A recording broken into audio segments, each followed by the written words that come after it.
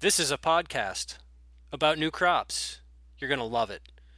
Join us on The Cutting Edge, a podcast in search of new crops for Wisconsin.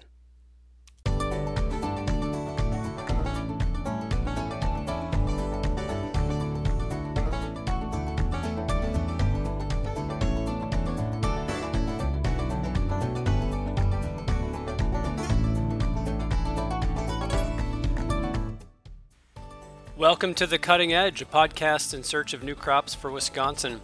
Today we mix up the format a little bit and bring you what we call field notes. These are excerpts from our researchers and partners in the field working on some of these new crops, and they'll bring you some up-to-date current information direct from the field. Hope you enjoy it. Hello, Midwestern hazelnut growers. This is Jason Fischbach, the agriculture agent with Ashland and Bayfield County UW Extension, and it is July 27th, and it's one of the more exciting times for me in the world of hazelnuts because the hazelnut clusters on the plants are increasingly visible as they mature and grow in size. And it's the time of year, usually around the first week of August, that we do our yield ratings, and I'm in my own personal planting here on my home farm near Marengo. I've got a couple hundred bushes, all seedlings, meaning each plant grew from a seed, which means every single plant is genetically unique, and that almost always means every plant looks different. Some plants have a lot of nuts, some plants have almost none, which is kind of the dilemma we have with these seedling plantings. The research has shown on average the yields from all these seedlings in a single planting just aren't quite enough to make for a commercial venture. So that said, as a hobby or as an early adopter getting started, growing these seedlings is certainly fun, and it certainly provides you with a lot of nuts that you can use on farm or work with other growers, start to pool that volume. Anyway, so it's end of July, and what we do in our research plantings and as a hobby grower at home, what I like to do is do some visual yield ratings of the plants, because what I'm trying to do is find one or two of the top plants in my planting that look good, and that's exactly what we do in all our research plantings too. We're trying to track the performance of these things, and the question is, well, what are we looking for? What are we looking at? What I'm looking for is a couple of things, right? I'm looking for plants that as they mature, they're holding their branches somewhat upright. If they're all floppy on the ground, it's going to make it a challenge to harvest, either by hand or mechanically. Now, that said, if they're standing straight upright, they probably don't have any nuts on them, and that's not good either. So I'm also looking for, obviously, lots of clusters. And you're going to see in the germplasm, your seedlings, is you'll have some that might have 7, 8, 9 nuts per cluster, and most likely those nuts are really small. That kind of harkens back to the American hazelnut parentage that's in a lot of these plantings. Now, if you do find a huge cluster and the nuts are really big, say as big as the end of your thumb, call me. We're interested in those plants for sure. But generally, if you find nut clusters that are that big, it's a plant that's interesting, it's showy, and when those clusters turn red in the fall, it'll look pretty, but from a nut production standpoint, they're just a little bit too small. So we're looking for clusters that are like 3 to 4, sometimes 2. If it's just one nut per cluster, which the nuts tend to be pretty big, anyone that's hand harvested knows that that's quite a pain to pick all those tiny little, or those one nut clusters. The other thing is we tend to find the detachment force, so the amount of force it takes to pull that cluster off the plant. When you just have one nut per cluster, it definitely seems like it's harder to pull that off. So if we're doing mechanical harvest, especially in the Midwest where we're looking at harvesting the nuts directly from the plant as opposed to letting them hit the ground, it's going to be a challenge if those things don't come off when we drive the harvester over it. So anyway, here's a plant I'm looking at right now. Too bad for you, you don't get to see it, but trust me, it's a nice looking plant. It's got, as I'm poking around here, I've got 3 pretty consistent nuts per cluster. Here's a 4, here's a 2. But generally it's nice. Now, the other thing I'm looking for here is cluster density. We use a rating system, a visual cluster density rating system, and this can be a little tricky because some of those clusters that have lots of involucre are kind of show-offs. So they grab your eye's attention, and so you might over I think there's more nuts there than there actually are. So you're really trying to look at, on a given branch, how many clusters are on that branch, and then how many of those branches on that plant, walking around the whole plant if you can, how many of those branches have a bunch of nuts on them. So we use a rating system 0 through 5. 0 would be, there's no nuts on this plant. I cannot find a single one. Versus a 1, which would be, okay, I can find at least one nut, but it's, here, there, scattered, really nothing going on here. A 2 would be, all right, and we typically see this, here's one branch that's fully loaded with nuts. That might be the oldest branch on the tree, and this happens a lot, especially around the bush, especially when the plants are young, say age 3 or 4. So that'd be a 2. There's at least one branch that has a lot of nuts on it. All right, a 3, and I'm looking over my shoulder at an approaching thunderstorm. Maybe you'll hear it. The last thing we need up here is more rain right now, but here it comes. It's about 8 in the morning, by the way. So the 3 would be, okay, here's a plant that's got nuts pretty uniformly scattered across.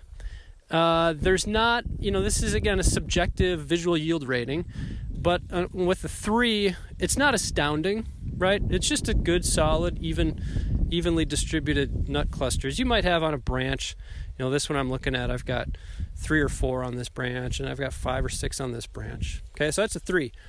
A 4 would be every single branch has got lots of nuts. And what do I mean by lots of nuts? Well, if you look at each little branch that comes off the main branch, each one has a couple of clusters on it, right? So it's more than a 3. Oh, here comes the rain. I'm going to duck into the greenhouse here so I don't get... Actually, I'm going to run into the barn. This one looks a little more serious. All right, I made it back to the barn. We're going to ride out this rainstorm. The barns of yesteryear with the solid roof and a hay mow, you could dash into it and it wouldn't be very loud. These days with these tin sheds, you go in there and you can hardly hear anything. I haven't heard any thunder or lightning yet. Just lots of rain. So where was I? So a 4 would be, again, this is subjective and it's relative, right? So a 4 would be plants. Every branch has got nuts on it, lots of them, and it's more than 3. Okay, a 5 would be exceptional. This thing is fully loaded with nuts, and you're only going to have a handful of 5s per planting. You save that rating for the plants that just look astounding. Again, not necessarily the big showy clusters. You got to look at on a particular branch and then branches on the shrub. Do most of the those branches have nuts on them, or where they could be on those side branches? Okay, so we do this in all our plantings, our research plantings. We do this, hobby growers, we're trying to get them to do it. And the goal is basically twofold. One is to just see overall how your planting is doing. If you've got all 0s and 1s, well, something's not so good. If you've got all 4s and 5s, you've got a pretty good planting, right? But we use it just as a tool to then guide where we're going to go back and do a more detailed harvest and analysis. Because the yield rating, again, is subjective. It doesn't tell us how much kernel is produced. One thing you're going to find is you might have a plant that has a really high cluster density, but when you go back and you harvest that plant and you crack out all the kernel, you realize, wow, there's a lot of clusters, but those shells are really thick, the nuts are pretty small, and the kernel yield on that plant is just not all that exciting, right? So that's why it's so important, if you're trying to track and find the best plants in your planting, to actually go back and harvest those. So we all have limited time and resources, ourselves included, so we tend to just harvest the 4s and the 5s each year, and that's what we use as we make our decisions on selecting plants for potential mound layering, for further evaluation, or maybe even for breeding purposes. Now you might ask, as a hobby grower or small-scale commercial, why I would take the time to do all this, right? Well, keep in mind, we don't yet have any proven cultivars for Midwest production, and so we're really asking everybody that's taking the plunge of growing hazelnuts with these seedlings is to at least pay attention to try to find those top plants. The chances are low, but you could have the superstar plant, and by keeping track of it, that helps us find it. Now, just because it's good, on your place doesn't mean it's good everywhere. So the next step, once we find a great plant, is to mound layer it, meaning make some copies of it and evaluate it at different locations. If you're just growing hazelnuts for the hazelnuts and could care less about the breeding stuff, that's fine. Then you don't need to keep track of all this data. The other thing you might do, you might not be interested in creating new clonal varieties, but you could mound layer your own plant that you found is really good and use that to build out your planting. It's going to take time, but it's certainly an option for you. So the question of nut size is a good one, right? We're all kind of drawn toward the hazelnut clusters that have the really large nut size for whatever reason. I think partly it's because the Oregon industry and the European hazelnut has sort of set the standard because their germplasm, the European hazelnuts, tend to produce larger kernels, right? So we're kind of comparing. But at the end of the day, the question is, what is your market looking for? And if your market is looking for kernel that can be squeezed to get the oil out and turn into flour as the byproduct, or if they're chopping it up to turn into whatever product, well, kernel size isn't quite that important. And what the markets will tell us is the flavor is important, the quality in terms of post-harvest handling is important, the shape of the kernel is important so that you can have an even roast when you put it through roasting machines. And that kernel size, for some markets for sure is important, but generally it's not the end-all be-all. So you don't necessarily have to have a plant that has enormous nuts on it. So, but you also, on the other side, especially when we're at a kind of small scale, that when you do start cracking hazelnuts, when you're separating out the last of the kernel fragments from the shell fragments from the kernels, it's usually done by hand. And when you've got really small nuts, it's just really hard to do. Now, as you get larger scale, you might have a color sorter or fancier technology, in which case you can do it all mechanically and it's not that big a deal. But ignore the ones that are super tiny, and the ones that are super large, well, it's great. But generally, you're going to find, I just got hit by a cold raindrop. That hurt. It was cold. The largest ones tend to not have very many nuts per plant. So you might end up ignoring those. All right, so the other thing that you're in your planting is, how are you keeping track of which plant did well the year before and the year before that, right? Because sometimes it can be hard, especially as these start to get bigger, is, did I remember, was that plant good last year or not? So how are you going to label these things? And there's a couple different strategies. Some people will just put a row marker at the beginning of the row, and then each plant is most likely evenly spaced, let's say every 6 feet. And so there's a position in the row that has a label. Let's say it's row A, that's plant 1. Let's be careful here. It's not necessarily plant 1, but it's position 1, position 2, position 3, position 4. Ideally, every position has a plant in it because they all survive, but ultimately you're going to have a dead plant. So if you're just counting plants and one dies, you might end up getting screwed up in your row. So we tend to use a position in the row. So A1, okay, there's a plant there, and we know, we keep track of that plant's characteristics. A2, there's another plant, that one tends to be taller and wider and a bigger plant, but no nuts ever. Plant 3, this thing is short, compact, and full of nuts every year. I really like it. Position 4, it's dead. So on my map, it just shows an X on it, or dead, or you might have an indication of when it died or why, if you know how it died, what it died of. Okay, so that's one way to keep track of it.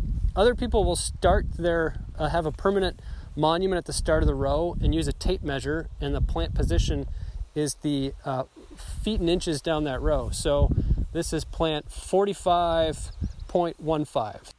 This is the editor jumping in on the podcast here. 45.15, it's a terrible example. It should be feet and inches, so 45.6 would be 45 feet, 6 inches. That's a much better example, but we'll just have to suffer through this clown with this 45.15 example. But you get what he means. So it's 45 feet, 45.15 feet from the row monument. And that's the way that as long as that permanent monument is there, you'll never lose where that plant is positioned. Now, some people will just tie flags, a surveyor flagging on their plant, and so they might flag all their 4s and 5s every year. Problem with surveyor flagging is that flagging disappears. And if you write on it, the writing fades. So we've had a lot of people that thought it was a good idea, and it looked good after their first year. All their 4s and 5s have, say, blue surveyor flagging, and then the next year they maybe use pink. But eventually they start to fade and they disappear, and now you really don't have any good tracking system. So we recommend either using that plant position system or the foot row position to keep track of things. And then you've got a spreadsheet or some other way to keep track of the information. So we won't, when we do our initial evaluations of plant material, we would like to see 3 good years of nut production before we make any decisions. And especially with this hybrid material, that can be variable from year to year sometimes. And that usually would be, if all goes well, year 4, year 5, and year 6 is when we get our first real nut production. And the rain has finally caught up, so I'm going to duck into my high tunnel. That's what you hear overhead. And year 4, 5, and 6 gives us a pretty good indication. If it's not producing by year 4, we're really not that interested in it because we need a plant that's precocious. Time is money, and when we put plants in the ground and aren't getting any revenue from those plants, that's just accruing an expense. So this is one of the challenges of hazelnuts, is the big upfront expense of the establishment and maintenance before you get any positive cash flow. And so if we're waiting through year 5 for the first harvest, that's not good. So we'd like to see production year 3, year 4. Of course, a lot of that's going to depend on how old your plant is when you put it in the ground. We're trying for keeping the costs down to have 1-year-old plants. So if we get production off a 1-year-old plant in year 4, we're pretty happy. Sometimes you'll find that the plants that have more of a European growth form, and across your planting of American and hybrid plants, you're going to have some that look more European than others. Those tend to delay their nut production, so you might not get good production for year 5, year 6. Now, we've seen in some of our plantings, there's a plant that looks like it does nothing for the first 7, 8 years, then all of a sudden, year 9, boom, huge production. That's great, but nobody can afford to wait around that long, except if you're a hobby grower or something. So one other reason we do these yield ratings in the try to do it the first or second week of August are the critters. They tend to leave the nuts alone until they're ripe. For me, my main pest are blue jays. I'm out in the middle of a field and don't have a whole lot of red squirrel or chipmunk predation. If you live next to a wood line, you're going to have lots of rodents coming to steal nuts. But for me, it's blue jays. And they won't really show up in the planting until the nuts are ripe. For me, up here by Marengo, Wisconsin, usually that's the end of August, early September. So if you wait to do your yield ratings till harvest, inevitably you're going to have some predation, and now you don't really know how good that plant is because you didn't get to see it before all the nuts started to disappear. Which raises another subject. When should I start harvesting, right? So the rule of thumb is when the nuts are loose in the husk, then it's okay to harvest that cluster. If they're still firmly attached, when you pull off that cluster, they're going to stay firmly attached to that husk, no matter how much you dry it and bang it around and try to scrape it off. We call those stick-ons, and they're a nightmare for post-harvest processing.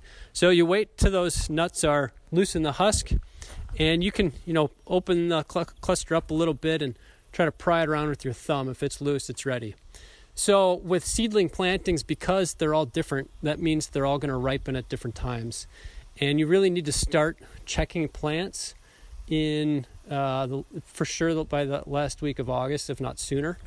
And once that plant is ripe, harvest it. If you do that, you will keep ahead of the predators that are stealing those nuts. Okay, if you wait till the last plant is ripe, you're going to have one plant to harvest that year, the last one. So that means, it depends on if it's warm and dry, things start to mature pretty fast in the fall. But you're probably going to harvest a couple times a week, starting in August and through September, and just trying to stay ahead of the predators or the critters as those nuts ripen. It's definitely a challenge that we have from a commercialization standpoint of trying to grow seedling hazelnuts. Hand picking at any scale is really not doable. So we need to do it mechanically with harvesters. And if every plant in the row is mature at a different time, it's going to be a challenge to do that. You just can't afford to run a harvester through there multiple times. do too much damage to the plant, and it's just not efficient from a labor and cost standpoint. As you go through this harvesting process through the years, you're going to start to learn which plants tend to mature when, because any single plant tends to be, at least relative to all the others in your planting, will mature about the same sequence. So once you kind of learn your planting, then you'll know where to target your harvesting efforts, and it goes a little faster. So that first couple of years, though, as you're learning what your plants are doing, that can be a little bit of a challenge. The other thing I'm always looking for when I'm scouting these plantings in early August is the wildlife. You probably will maybe flush some nesting birds. I don't know if I ever have that late into the year, but you'll find nests. Now, I'm not really a bird guy, but I've seen some pretty cool stuff here in these hazelnut plantings. One time I came across this mouse that was impaled on a stick. It's like, what in the world? Well, it turns out that was a northern shrike, which they love shrubland habitat, and they find their prey, they kill it, and then they'll impale it on sticks in the branches of the hazelnuts, come back and eat it later. I've also seen woodcocks, which if you've never seen one, it's got the longest snout or a beak that you'll ever see. So that's one great thing about hazelnuts is you bring back the wildlife. Also be on the lookout for bald-faced hornet nests. They love to nest in these hazelnuts. Hell, I just got stung. Ow. Just kidding. That's just, a little warning to watch for those bald-faced hornets. The last thing you want to do is during harvest season is stick your hand in the plant, and now you're in trouble. So look for those and get rid of them before you harvest. Well, I think that's it for today. Thanks for putting up with my ramblings. And be sure to look for other field notes on other new and emerging crops through our podcast, The Cutting Edge, in search of new crops for Wisconsin.